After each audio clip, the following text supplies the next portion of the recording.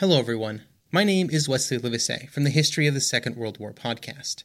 Join me on a journey through the most destructive conflict in human history, a journey that will take us not just through the famous campaigns and cataclysmic battles, but also to the lesser well-known corners of the war that touched millions all over the world, as we try and answer not just the questions of what and where, but how and why.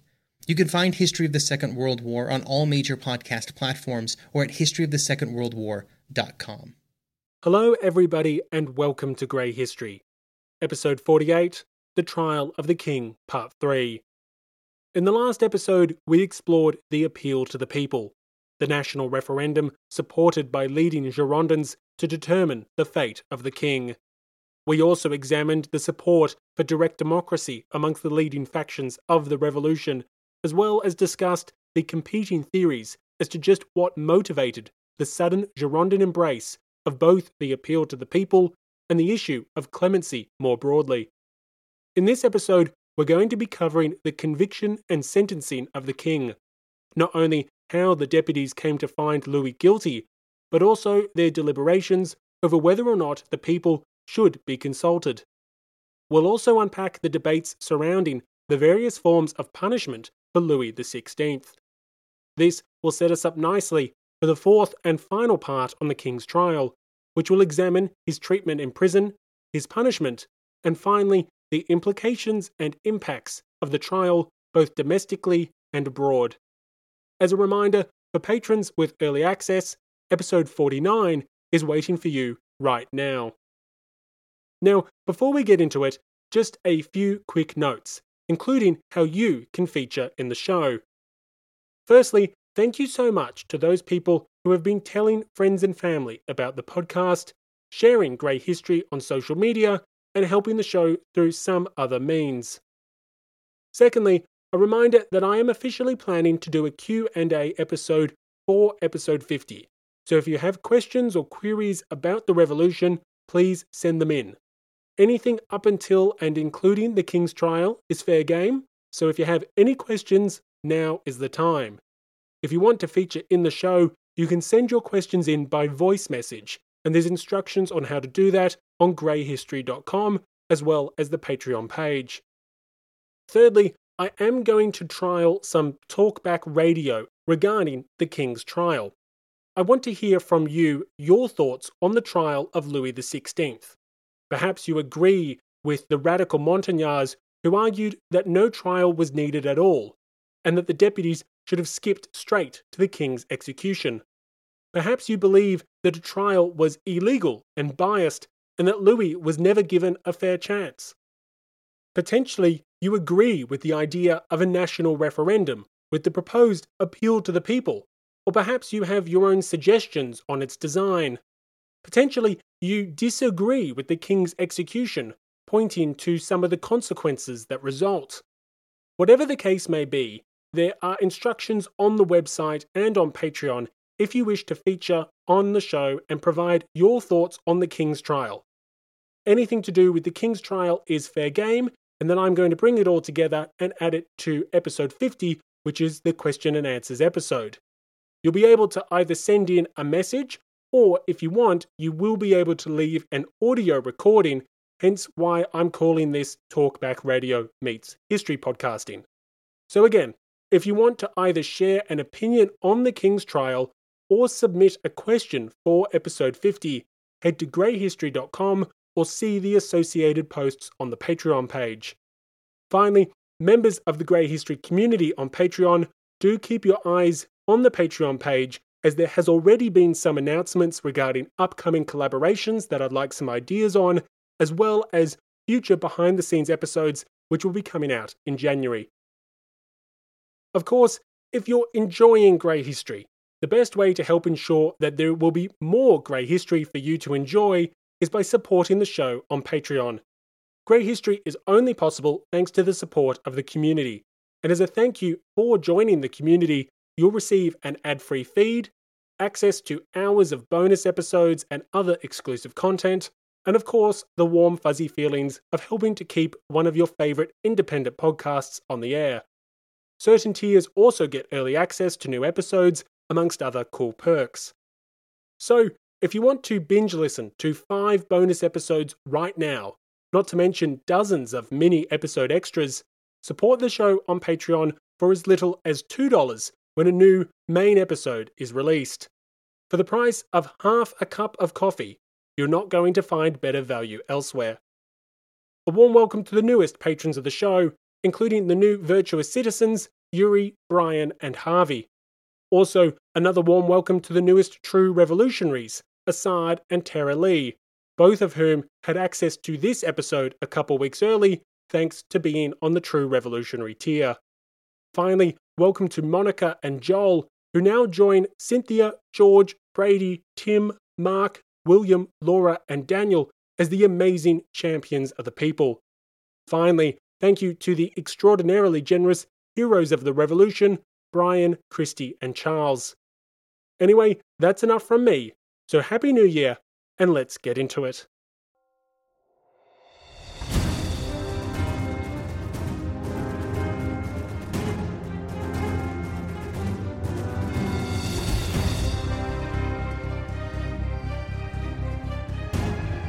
Welcome to Grey History. Episode 48, The Trial of the King. Part 3.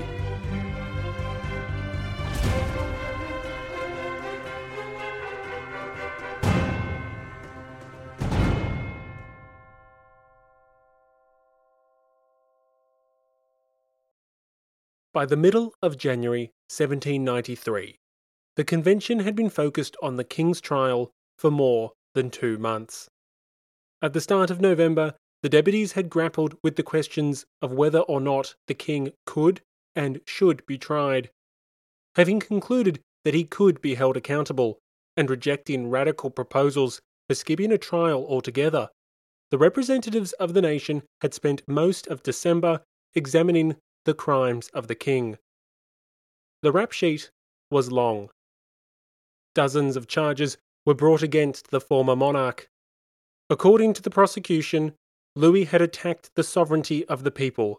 He had aided the enemies of France. He had acted against the Constitution in a multitude of ways. And, perhaps most troubling, he had caused the blood of Frenchmen to flow. The charges were considerable. His actions were treasonous, and under the law of the land, they warranted the sentence of death. On the 11th of December, the king had appeared before the convention to defend himself. Performing rather well, the king appeared once more on the 26th, this time with the assistance of lawyers to plead his innocence. For more than a month, the trial, although unorthodox, had a somewhat regular progression. Yes, the National Convention was acting as prosecution, judge, and jury. Yes, the proceedings were occurring outside a traditional court, but it wasn't like the script had been completely thrown out the window. Trying a king, the former sovereign, was always going to be an unorthodox process. Yet, for all the unusual circumstances and proceedings, the hallmarks of a normal trial were present nonetheless. The suspect was indicted, the prosecution asked questions, and the defense replied in kind. But, since the end of December, the already historic and unprecedented trial had evolved in an extremely unorthodox way. Many Girondin deputies, for a variety of disputed reasons, favoured clemency for the king. Although any other traitor would have been executed swiftly, these deputies sought a lesser punishment, perhaps imprisonment or exile. However, arguing against his execution was seen by some as imprudent and impolitic, and thus a vote in the convention presented a myriad of risks for those supporting clemency. With the convention potentially voting to execute the guilty king, an alternative pathway had to be found. Ideally, a pathway that would allow the Girondins to simultaneously save the king while presenting themselves as the true champions of the people. Thus, on the 27th of December, 1792, Girondin deputies came forth to propose an alternative to the convention determining the fate of the king. They came forward to argue for an appeal to the people, a national referendum in which the people would directly determine the king's future. Who better to determine the destiny of the King of the French than the French themselves? But the deputies of the Mountain had other ideas. They warned that a national referendum risked civil war, threatened the Republic, and ultimately was nothing more than a mechanism in which to sanction the king escaping justice. Thus, the Montagnards rejected this idea outright. Vicious attacks and rancorous debates characterized the weeks that followed, just as they had done in the first months of the convention. Both sides accused the other of all sorts of self-interested treachery and deception as they sought to achieve their own political objectives. The Girondins accused Robespierre and his allies of desiring supreme power. They warned that the architects and defenders of the September massacres were seeking to install themselves as new monarchs, or potentially crown their own puppet, like the king's cousin, the former Duc d'Orléans, now himself a Montagnard deputy in the convention. The Montagnards returned fire. Seeing the appeal to the people as a way to legitimize clemency for the treasonous king, they accused the Girondins of secret royalism. The Mountain rejected the rationale for the appeal to the people. They denounced those advocating for mercy for the monarch, and they attacked their enemies for conspiring with the court, the émigrés, and even foreign powers, as they supposedly betrayed the people on behalf of aristocrats and elites. Outside the halls of power, the stability of the country, which had been fragile in recent years, was eroding further. Royalist demonstrations and riots were few, but concerning nonetheless, as was renewed agitation in the streets of Paris. As hunger set in over the winter of 1792-93, the capital's sans-culottes and other revolutionaries were demanding swift justice. That justice was a reference not just to the king, but also hoarders, speculators, and anyone else seen to be betraying the welfare of the people. Furthermore, as the convention remained hesitant to embrace radical economic policies, such as fixing the price of foodstuffs and commodities, calls for actions circulated in the streets. Talk swirled of not only the need to remove the treasonous king, but the treasonous deputies of the convention as well. With the nation facing numerous hardships, including inflation and the first signs of renewed military setbacks, the representatives of the nation could not linger on the king's trial indefinitely. As such, while the deputies did love the sound of their own voice, the trial had to end. France faced innumerable challenges. It faced existential threats, and each day that passed without a resolution was a day that the fledgling republic could not afford to lose. Thus, by the middle of January 1793, the convention decided that it was time to bring the trial to an end. Having spent the opening weeks of the trial determining the proper procedure to try a king, it might come as a surprise that procedure was back on the agenda. The deputies had to determine not only the king's guilt or innocence, but also his punishment, and who should decide those two things. As the debates continued as to what was to be done, new proposals and suggestions were added into the mix. Girondin deputies debated amongst themselves if the appeal to the people should permit the nation to confirm the convention's verdict, or instead, if the referendum was to determine the king's punishment. Others came forth with procedural changes, such as the Girondin deputy Longenet, who suggested that the conviction of a king should only be enacted by a supermajority of 2/3. Admittedly, a rather inconsistent suggestion, given the monarchy had been abolished by a simple majority, a contradiction that Danton was quick to highlight. The Mountain was not immune to its own creative suggestions.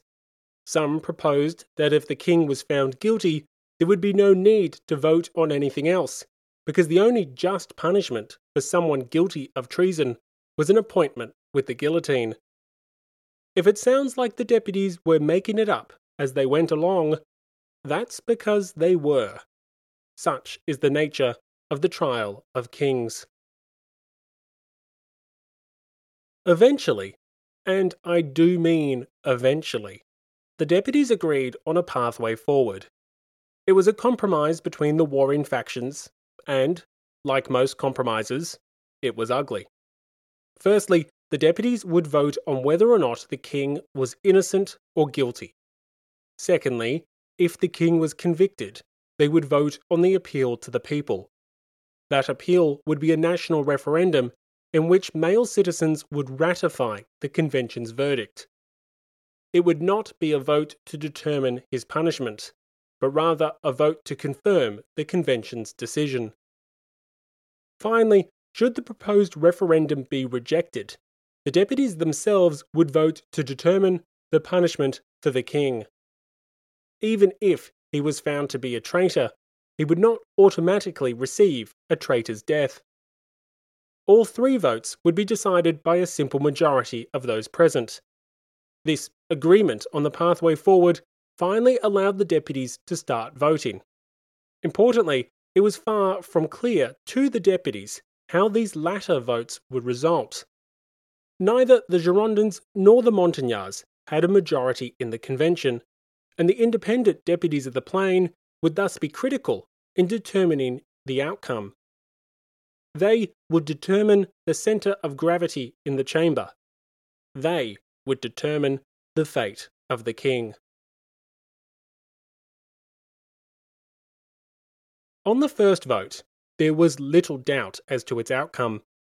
From the moment the king was placed on trial, the issue of the king's guilt was essentially a foregone conclusion. If the deputies declared him innocent, then it was they who were guilty.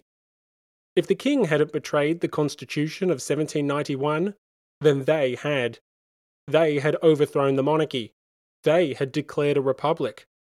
They had established a new national government. Failure to damn the king would have been akin to damning the revolution instead. This is why some Jacobins argued to skip a trial altogether. Because if the king wasn't guilty, the revolution was. Thus, when it came to voting on whether the king was guilty or innocent, the vote was almost a mere formality. Of those deputies who were present, not a single one found the king to be blameless. 693 deputies rendered the king guilty, while a small minority of 26 abstained from the vote. Some of these abstainers simply refused to be judges, while others belonged to the incredibly small minority who had argued against the legality of a trial in the first place. Interestingly, even amongst these 26 abstainers, more than half of them stated that they did believe the king to be guilty.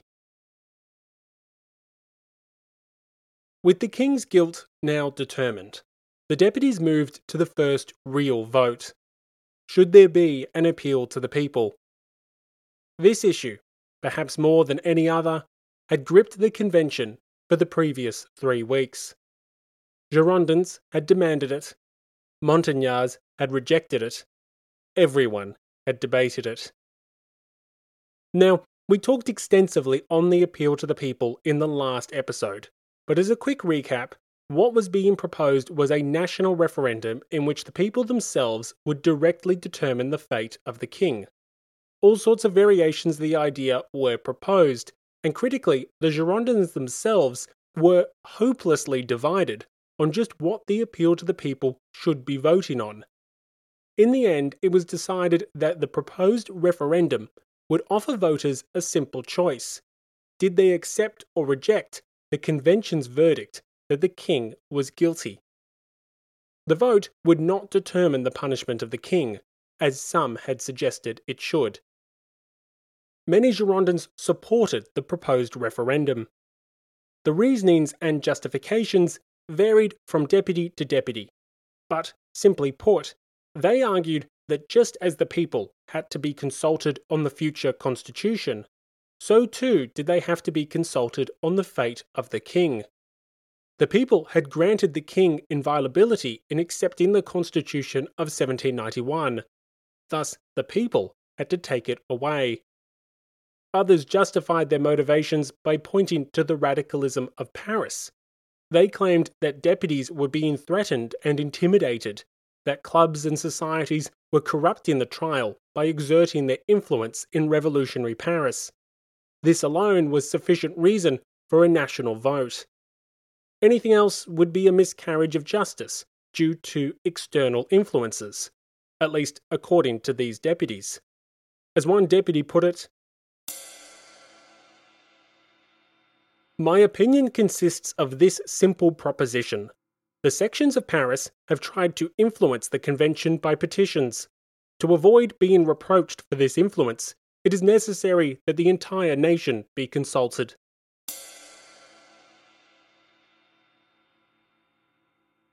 So, to ensure the people's will was reflected, to ensure that it was not just the views of Paris that were heard, the Girondins wanted a national vote. But all of this was a little convenient. For various reasons, some Girondins were determined to do what they could to ensure Louis's head remained attached to his body. Conveniently for such deputies, an appeal to the people would have delayed any potential execution of the traitorous king. This would give them time to argue in favour of an outcome many sought to achieve: clemency. We discussed competing theories as to why some Girondins sought mercy for Louis in the last episode. Everything from wanting to prevent the expansion of the war, to fearing the powers of martyrdom, to just good old-fashioned secret royalism. The exact motivations differed from deputy to deputy, but they remain highly contentious debates amongst historians. But what's important here is this. Some Girondins wanted to spare the king, and they perceived that the best means to do so was a national referendum. By taking the matter to the people, they could argue for, and hopefully legitimise, their quest for mercy. Additionally, in the event of an unfavourable outcome, they could assign responsibility for the decision to the sovereign people. They could keep their conscience clean and support the king's death in a manner which made it look like they hadn't just tamely followed the Mountain's demand for Louis's head. Speaking of the Mountain, the Montagnard deputies had other ideas. In general, the Mountain championed what they considered to be the only appropriate course of action: a traitor's death for a traitorous king. They viewed any referendum as an invitation for civil war and unrest, as a means of potentially legitimising a great injustice in granting the king clemency. Their opponents had consistently resisted direct democracy, and the Girondins' sudden embrace was just more manoeuvrings from a faction obsessed with power. The convention had been elected to represent the people. It had been entrusted with complete sovereign power. It, and it alone, should determine the fate of the king. A national vote was a dangerous and unnecessary act. In the lead-up to the convention's vote on whether or not the referendum would occur, the outcome was far from clear. Historian Timothy Tackett notes that some Montagnards believed the Girondins would triumph, and that the appeal to the people would succeed. Ultimately, it did not. 283 deputies voted in favour, 424 voted against. Needing a simple majority, proponents of the referendum barely mustered 40% of the vote. It was a crushing defeat, both for the Girondins and for the king. Before we move on to the third vote, the one which determined the fate of the king, it's worth exploring just how this result came to be. How was it that some Montagnards were prepared for defeat, and yet it was the Girondins who would lose, and lose by a considerable margin? How was it that the faction which had exerted an outsized influence over the revolution for more than a year had suffered a crushing and humiliating rout? There are 2 points worth noting. The first is the intervention of a deputy that we have not yet met. Bertrand Barrère was born into a wealthy family in the southwest of France in 1755. By the time he was 20, he was already a registered lawyer with the Parlement of Toulouse, and during his early years, he gained a reputation for being a talented essayist. In fact, historian Leo Guerchoy goes as far as to state that by the time of the Revolution, Barrère had garnered a reputation of being a brilliant and successful barrister. Aged 35 in 1789, he was elected to the Estates General to represent the Third Estate. Despite the noble heritage of his mother and the opportunities and rights that had provided him. Although his time as a deputy isn't as noteworthy as Robespierre's, he does feature prominently in David's famous sketch of the tennis court oath. You can find Barrère with one leg resting on the other, writing notes on the proceedings just to the left of the 3 clerics embracing in the centre. Elected to the convention in September 1792, Barrère was firmly on the political map by January 1793. Why? Well, Barrère had been the president of the convention in early December, meaning that he had been the president when charges were brought against Louis XVI. Furthermore, he had been president when Louis first appeared before the convention to defend himself on the 11th of December, meaning Barrère had played a leading role, really the leading role, in the initial examination and interrogation of the king. Associating with neither the Girondins nor the Montagnards, he was now one of the most prominent and respected members of the Plain, the term used to describe that mass of unaffiliated and independent deputies which controlled the balance of power. So, when Barrère came forth to make his views known on the matter of the appeal to the people on the 4th of January, people paid attention. Barrère savaged the proposed referendum with a clarity and simplicity that few deputies had been able to achieve. Historian David Jordan states that Barrère had a talent for putting together other men's ideas in a coherent and convincing way, and here Barrère did just that. In a speech that lasted hours, Barrère acknowledged that Louis's trial was unorthodox, but insisted that it had been fair. Agreeing with Robespierre and the Mountain, Barrère stated that the appeal to the people was politically motivated, posed significant risks to the Republic, and ultimately was akin to the deputies abandoning the task which the people had ordered them to do. Penetrating the partisan politicking of recent months, Barrère succinctly presented a stark choice to his peers. The convention should act as the legitimate repository of sovereign power, just as it had been elected to do. To do otherwise was the same as abdicating its authority and purpose, and risked the end of the revolution itself. Historians from across the political spectrum note the impact of Barrère's intervention. Here was one of the most respected, most popular, most prominent members of the Plain, roundly rejecting the issue which had divided the convention so bitterly. As historian Simon Schama notes, here was the arguments of the leading Jacobins without their partisan approaches, and the effect on the independent deputies of the Plain was significant. Historian David Jordan writes,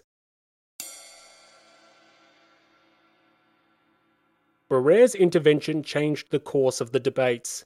In one stroke, he had swept aside all the rhetorical embellishments, all the factional and personal hatred, and exposed the convention not only to the essence of the appeal to the people, but the need for unified action. And because he was not attached to either the Jacobins or the Girondins, he appeared the voice of reason.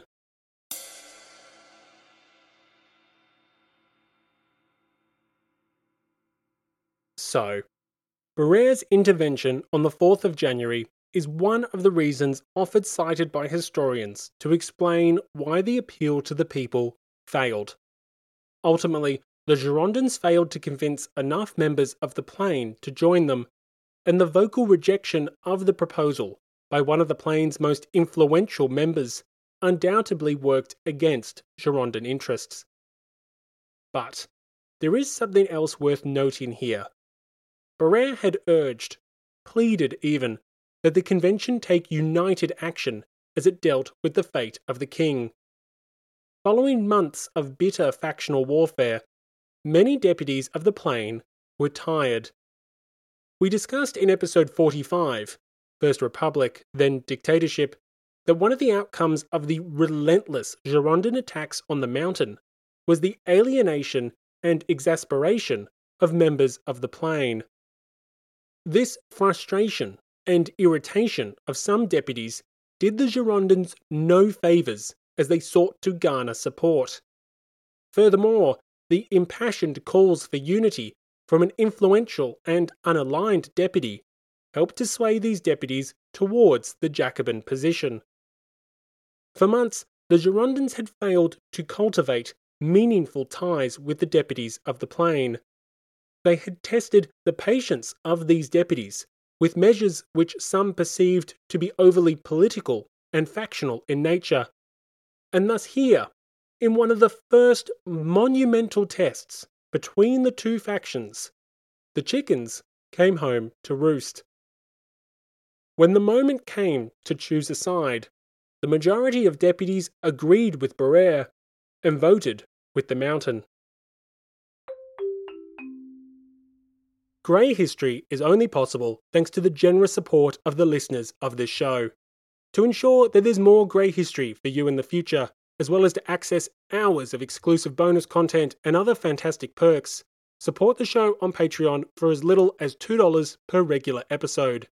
There's no better value for the price of just half a cup of coffee, and you'll not only love the full-length bonus episodes, but the mini episode extras which accompany the regular show. The episode extra for this episode explores the secret efforts by the Spanish government to influence the trial of the king, and you won't want to miss it. So Google Grey History Patreon, or follow the links in the show notes or on the website. Thank you so much to all the patrons of the show for doing their part to keep Grey History on the air. But Barrère's intervention and the increasing alienation of many in the Plain were not the only things working against the Girondins' efforts. There was another. The Girondins themselves.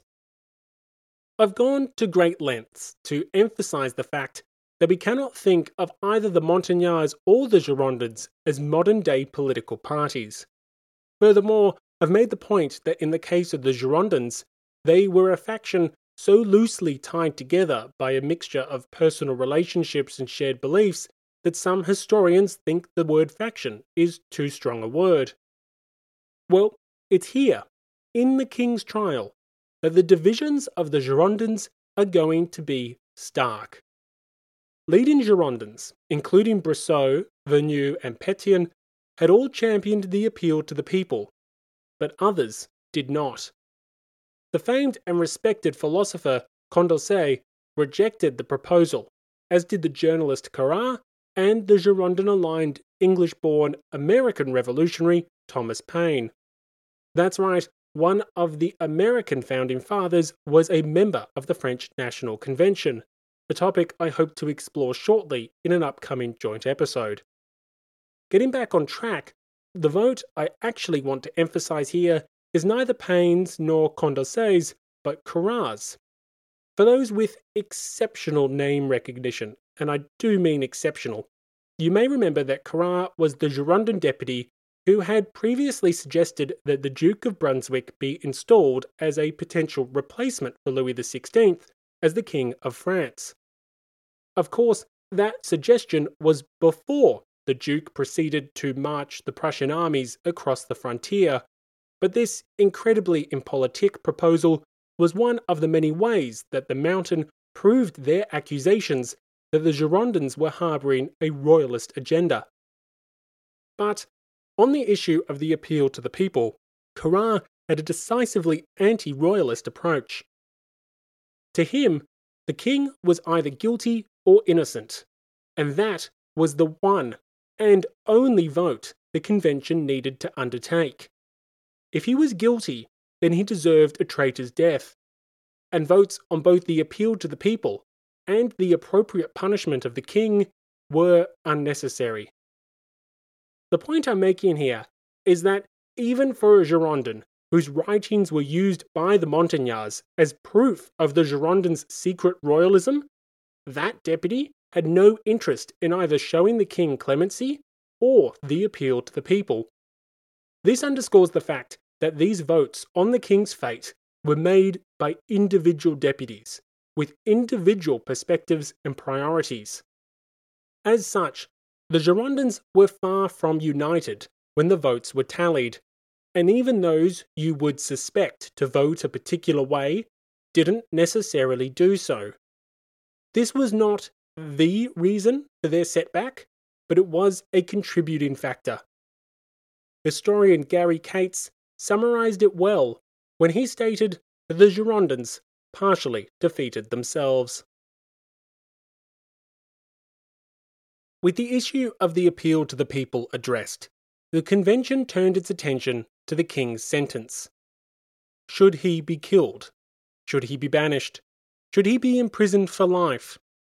All sorts of ideas were discussed, and it was not clear which sentence would emerge victorious.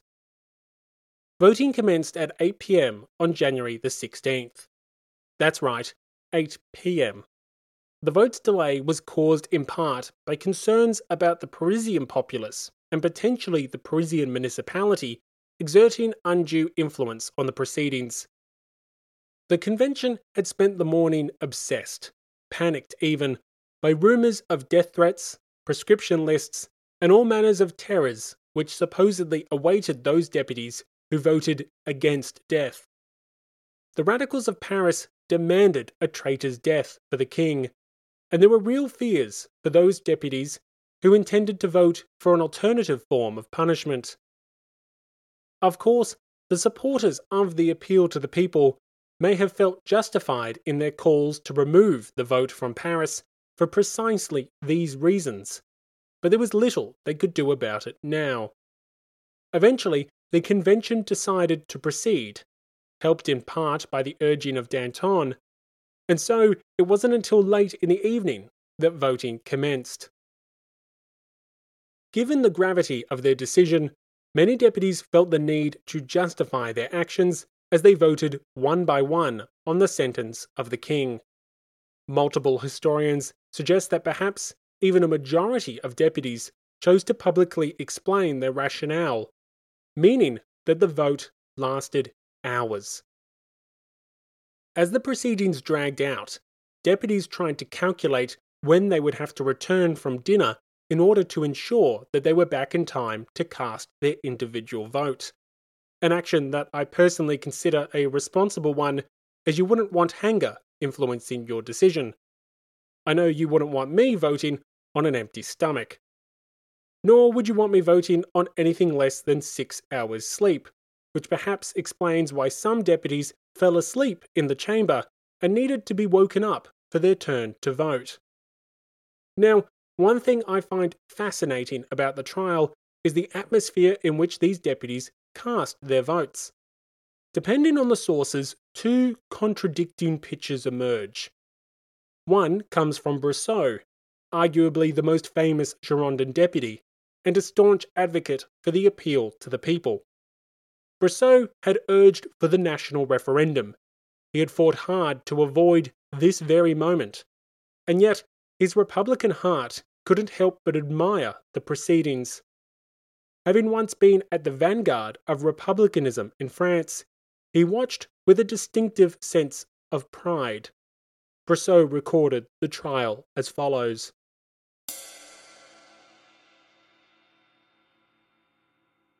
It was the most imposing spectacle that men had ever witnessed. Seeing more than 700 citizens, chosen by 25 million of their fellows to exercise their powers, mount, each in his turn, to the tribune and express his opinion on the fate of the man who had ruled, a short time ago, the destinies of a great nation. Brissot continued. The patriotism and the probity of the majority, the enlightenment of most, the talents of several, added a new interest to the importance of the occasion. Oh, if the entire nation could have heard its representatives.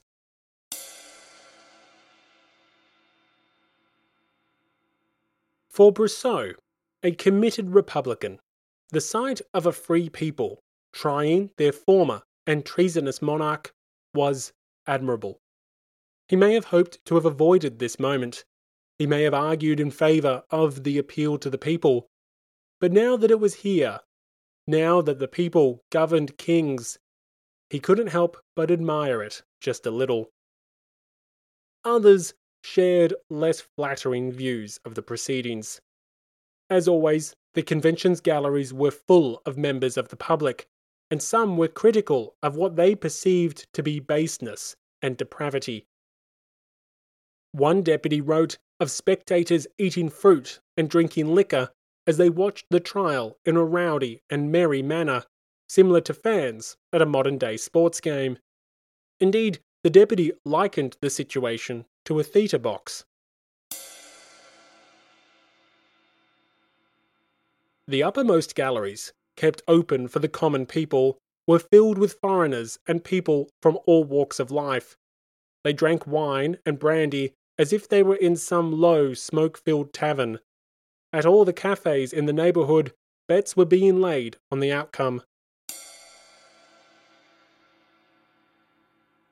So, it's in this chaotic chamber of disparities that the deputies proceeded to vote. A hall where the enlightened representatives reasoned their historic decision with great speeches and careful consideration, as members of the sovereign nation drank, laughed, booed, and gambled.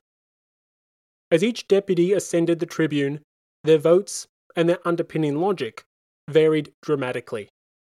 As a result, it didn't take long for, you guessed it, another unexpected turn in events.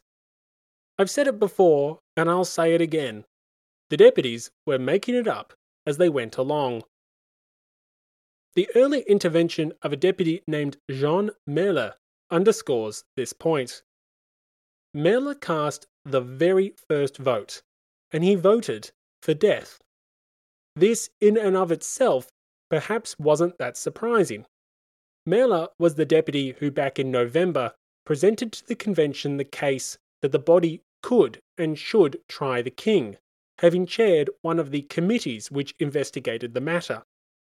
Having advocated that the king must be tried, arguing in support of a punishment fit for a traitor was potentially to be expected. But what occurred next was not. Here is Merle's vote, and I want you to think about not only how you interpret it, but how else it could be interpreted. Merle declared, "By a consequence that appears natural to me, as a result of the opinion I have already given on the first question, I vote for death. I will make a simple observation. If death has the majority, I believe it would be worthy of the National Convention to examine if it might be useful to delay the time of execution. I return to the question, and I vote for death."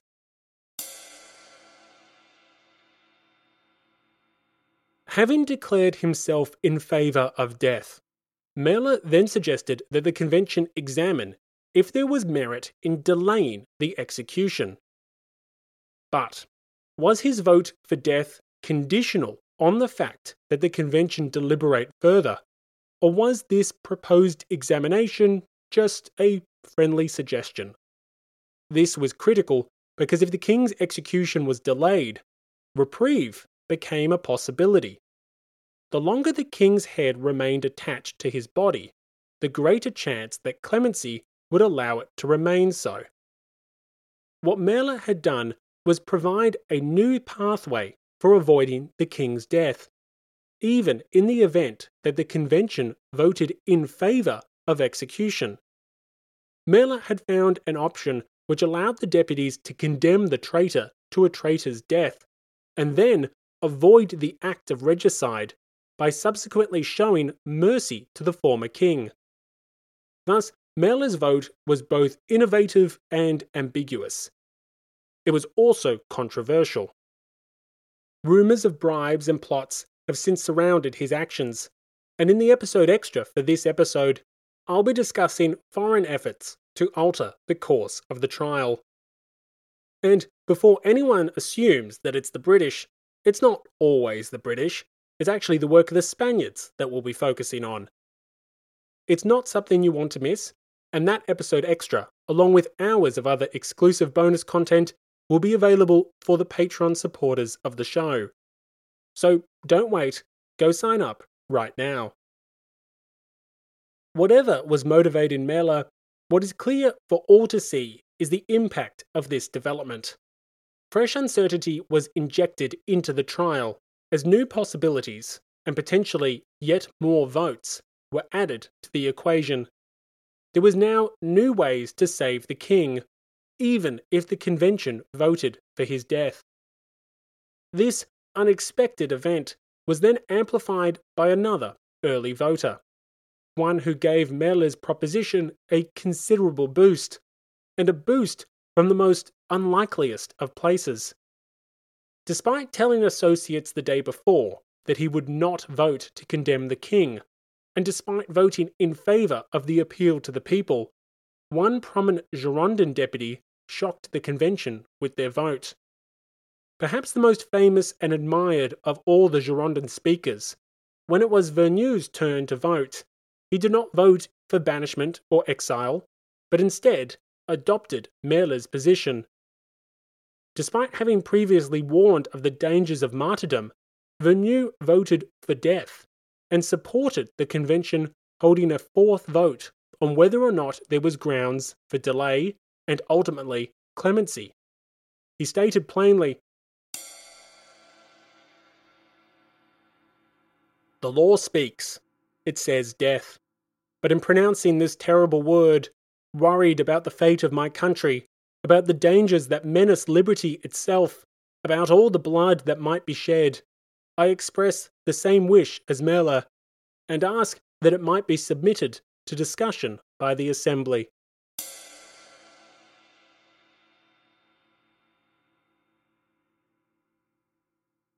Here again, the Girondins were divided, this time on the matter of the king's punishment. Despite arguing in favour of clemency, despite supporting the appeal to the people, when push came to shove, Verneu voted for death. Or at least, death with a possible out clause.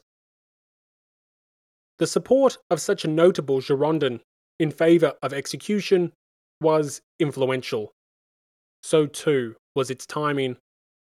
Verneu, representing the department of the Gironde, was in the third group of deputies to vote, with deputies voting by departments. This early declaration by one of the Girondins' most prominent members had significant consequences. Louis XVI's lawyers lamented as such. As they heard the vote of Verneu, they remarked to each other that all was lost. They had incorrectly assumed, as had many, that Verneu would vote in favour of imprisonment or exile. Instead, he chose a different path, and others followed. Historian Hippolyte Taine references the memoirs of one deputy to claim that Verneu's decision influenced perhaps 15 or 20 votes. Once I tell you the final tally, you'll understand just how significant such a figure would have been. To digress for just a moment, it is also noteworthy that the sudden reversal of Verneu has raised suspicions amongst the most conservative of historians. Some suspected intimidation and fear of the Parisian revolutionaries as motivating factors for influencing both Verneu's vote as well as those of other deputies. Ultimately, however, these are just theories. Verneu himself never stated that any intimidation impacted his vote.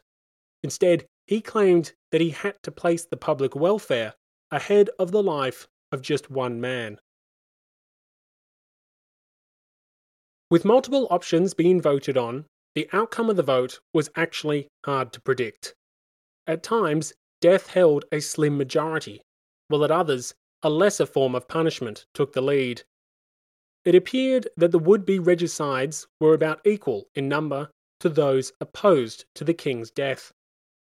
The latter group may have been split between imprisonment, exile, or some other form of penalty, but taken together, their numbers were substantial. With the vote almost evenly split, it was time for the voice of Paris to be heard. The Parisian deputies came forth to vote, and Maximilien Robespierre led the way. No prizes for guessing his vote. Robespierre, ever capable of a great speech, proclaimed his rationale for death. He announced that he refused to recognize a humanity that massacres the people and pardons despots. He proclaimed that their duty as deputies was to cement public liberty through the execution of the tyrant, and he attacked those who stood against such an outcome. Despite his earlier opposition to the death penalty, Robespierre saw no contradiction in his stance, but instead lamented the hypocrisy of others. It was those who defended capital punishment, only to then seek clemency for the king, who were the true hypocrites. Joining him in his vote were many of the Mountain's leaders. Danton loudly announced his vote in favour of death. He dismissed the idea that the convention could not judge the king, and he forcefully rejected the argument that the armies of Europe would be kept at bay by keeping Louis alive as a hostage. Marat likewise called for the death of the king, which really should come as no surprise to anyone given his loud advocacy for mass slaughter. Marat stated plainly that he believed Louis to be the principal author of the bloodshed of the 10th of August, and he also held Louis responsible for all the massacres which had stained the nation since the revolution commenced. Consequently, he voted for death and stated that it should occur within 24 hours. But the most interesting vote of the Parisian deputies came last.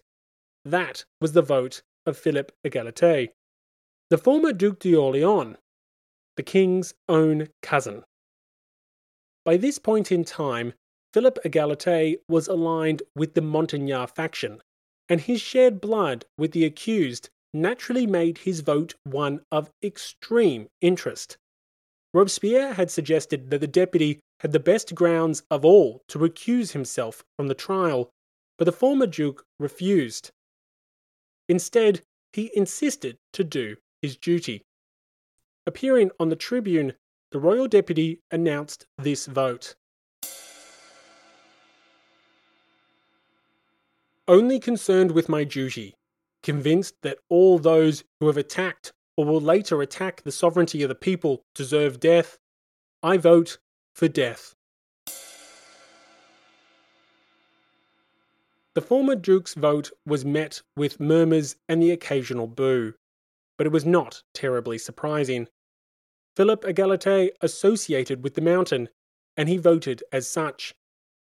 For some sceptical onlookers, his vote reflected his desire for a crown, and the rumours that the Montagnards planned to replace one Bourbon with another. Against these votes for death were, of course, many Girondins. While Vergniaud had voted for Merle's proposition of death alongside potential deliberations on the matter of delay, other Girondins were not so willing for the blade to fall. We heard in the last episode arguments from Girondins in favour of a more lenient penalty, everything from the risks of escalating the war with Europe to the dangers the king could pose as a martyr. Here again, as the deputies cast their votes, some of that reasoning was rehashed, along with lamenting that the appeal to the people had failed. Brissot and the Robespierre antagonist Louvet consistently sought a more moderate path, and their votes reflected as such.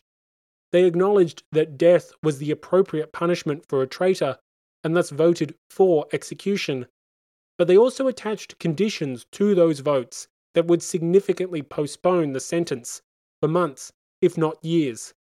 As a result, their votes opened up the possibility of clemency for the king, once again fueling rumours of royalism amongst the Girondins. Of course, as discussed in the last episode, Brissot had used the preceding weeks to argue against executing the king, on the grounds that it would dangerously and needlessly escalate the war with Europe by prompting new powers to enter the fray. Thus, his conditional vote for death reflected the policy he had previously advocated, that of clemency and moderation. Separately, other prominent Girondins outright rejected any form of capital punishment, dispensing with Brissot's method of death with unrealistic conditions attached. These strict anti-regicides included the philosopher Condorcet and the American revolutionary Thomas Paine. However, once again, the Girondins were divided. In fact, they were hopelessly divided. Isnard, Barbaroux, and Gessonnet all voted for the death penalty, while others followed Verneux's lead and supported the ambiguous Merle proposal. These included Buzot, Gaudert, and the former Parisian mayor Pétion. In total, a noteworthy minority of the Girondins voted for execution, some with the sort of unrestrained and zealous enthusiasm that you might expect from their Jacobin rivals. Thus, while the Montagnard deputies stood united in favour of a prompt execution, the Girondins were scattered, possessing contradicting and disparate views. Ultimately, this disunity would cost them dearly, and it would cost Louis too. The outcome of the vote was not determined until the very end. A photo finish, if you will. With a simple majority required, the magic number was 361, after you accounted for those deputies not attending the convention for various reasons. When the deputies of the last department were called forth to vote, those in favour of death tallied at 359. The end was near, and only 2 votes separated the king and execution. The determining vote was cast by a deputy named Jean-Henri Volon. The deputy representing the department of Gard was a Jacobin, a lawyer, and a Protestant. With the deputies after Volon voting for alternative options, the king had been sentenced to death at the last moment by a majority of 1. The king was sentenced to death by the slimmest of majorities, 1 single vote. This is often the story you'll hear as to the trial of King Louis, that 1 vote separated him between life and death. But it's not quite the case. In fact, it's quite a misleading way to represent the final outcome.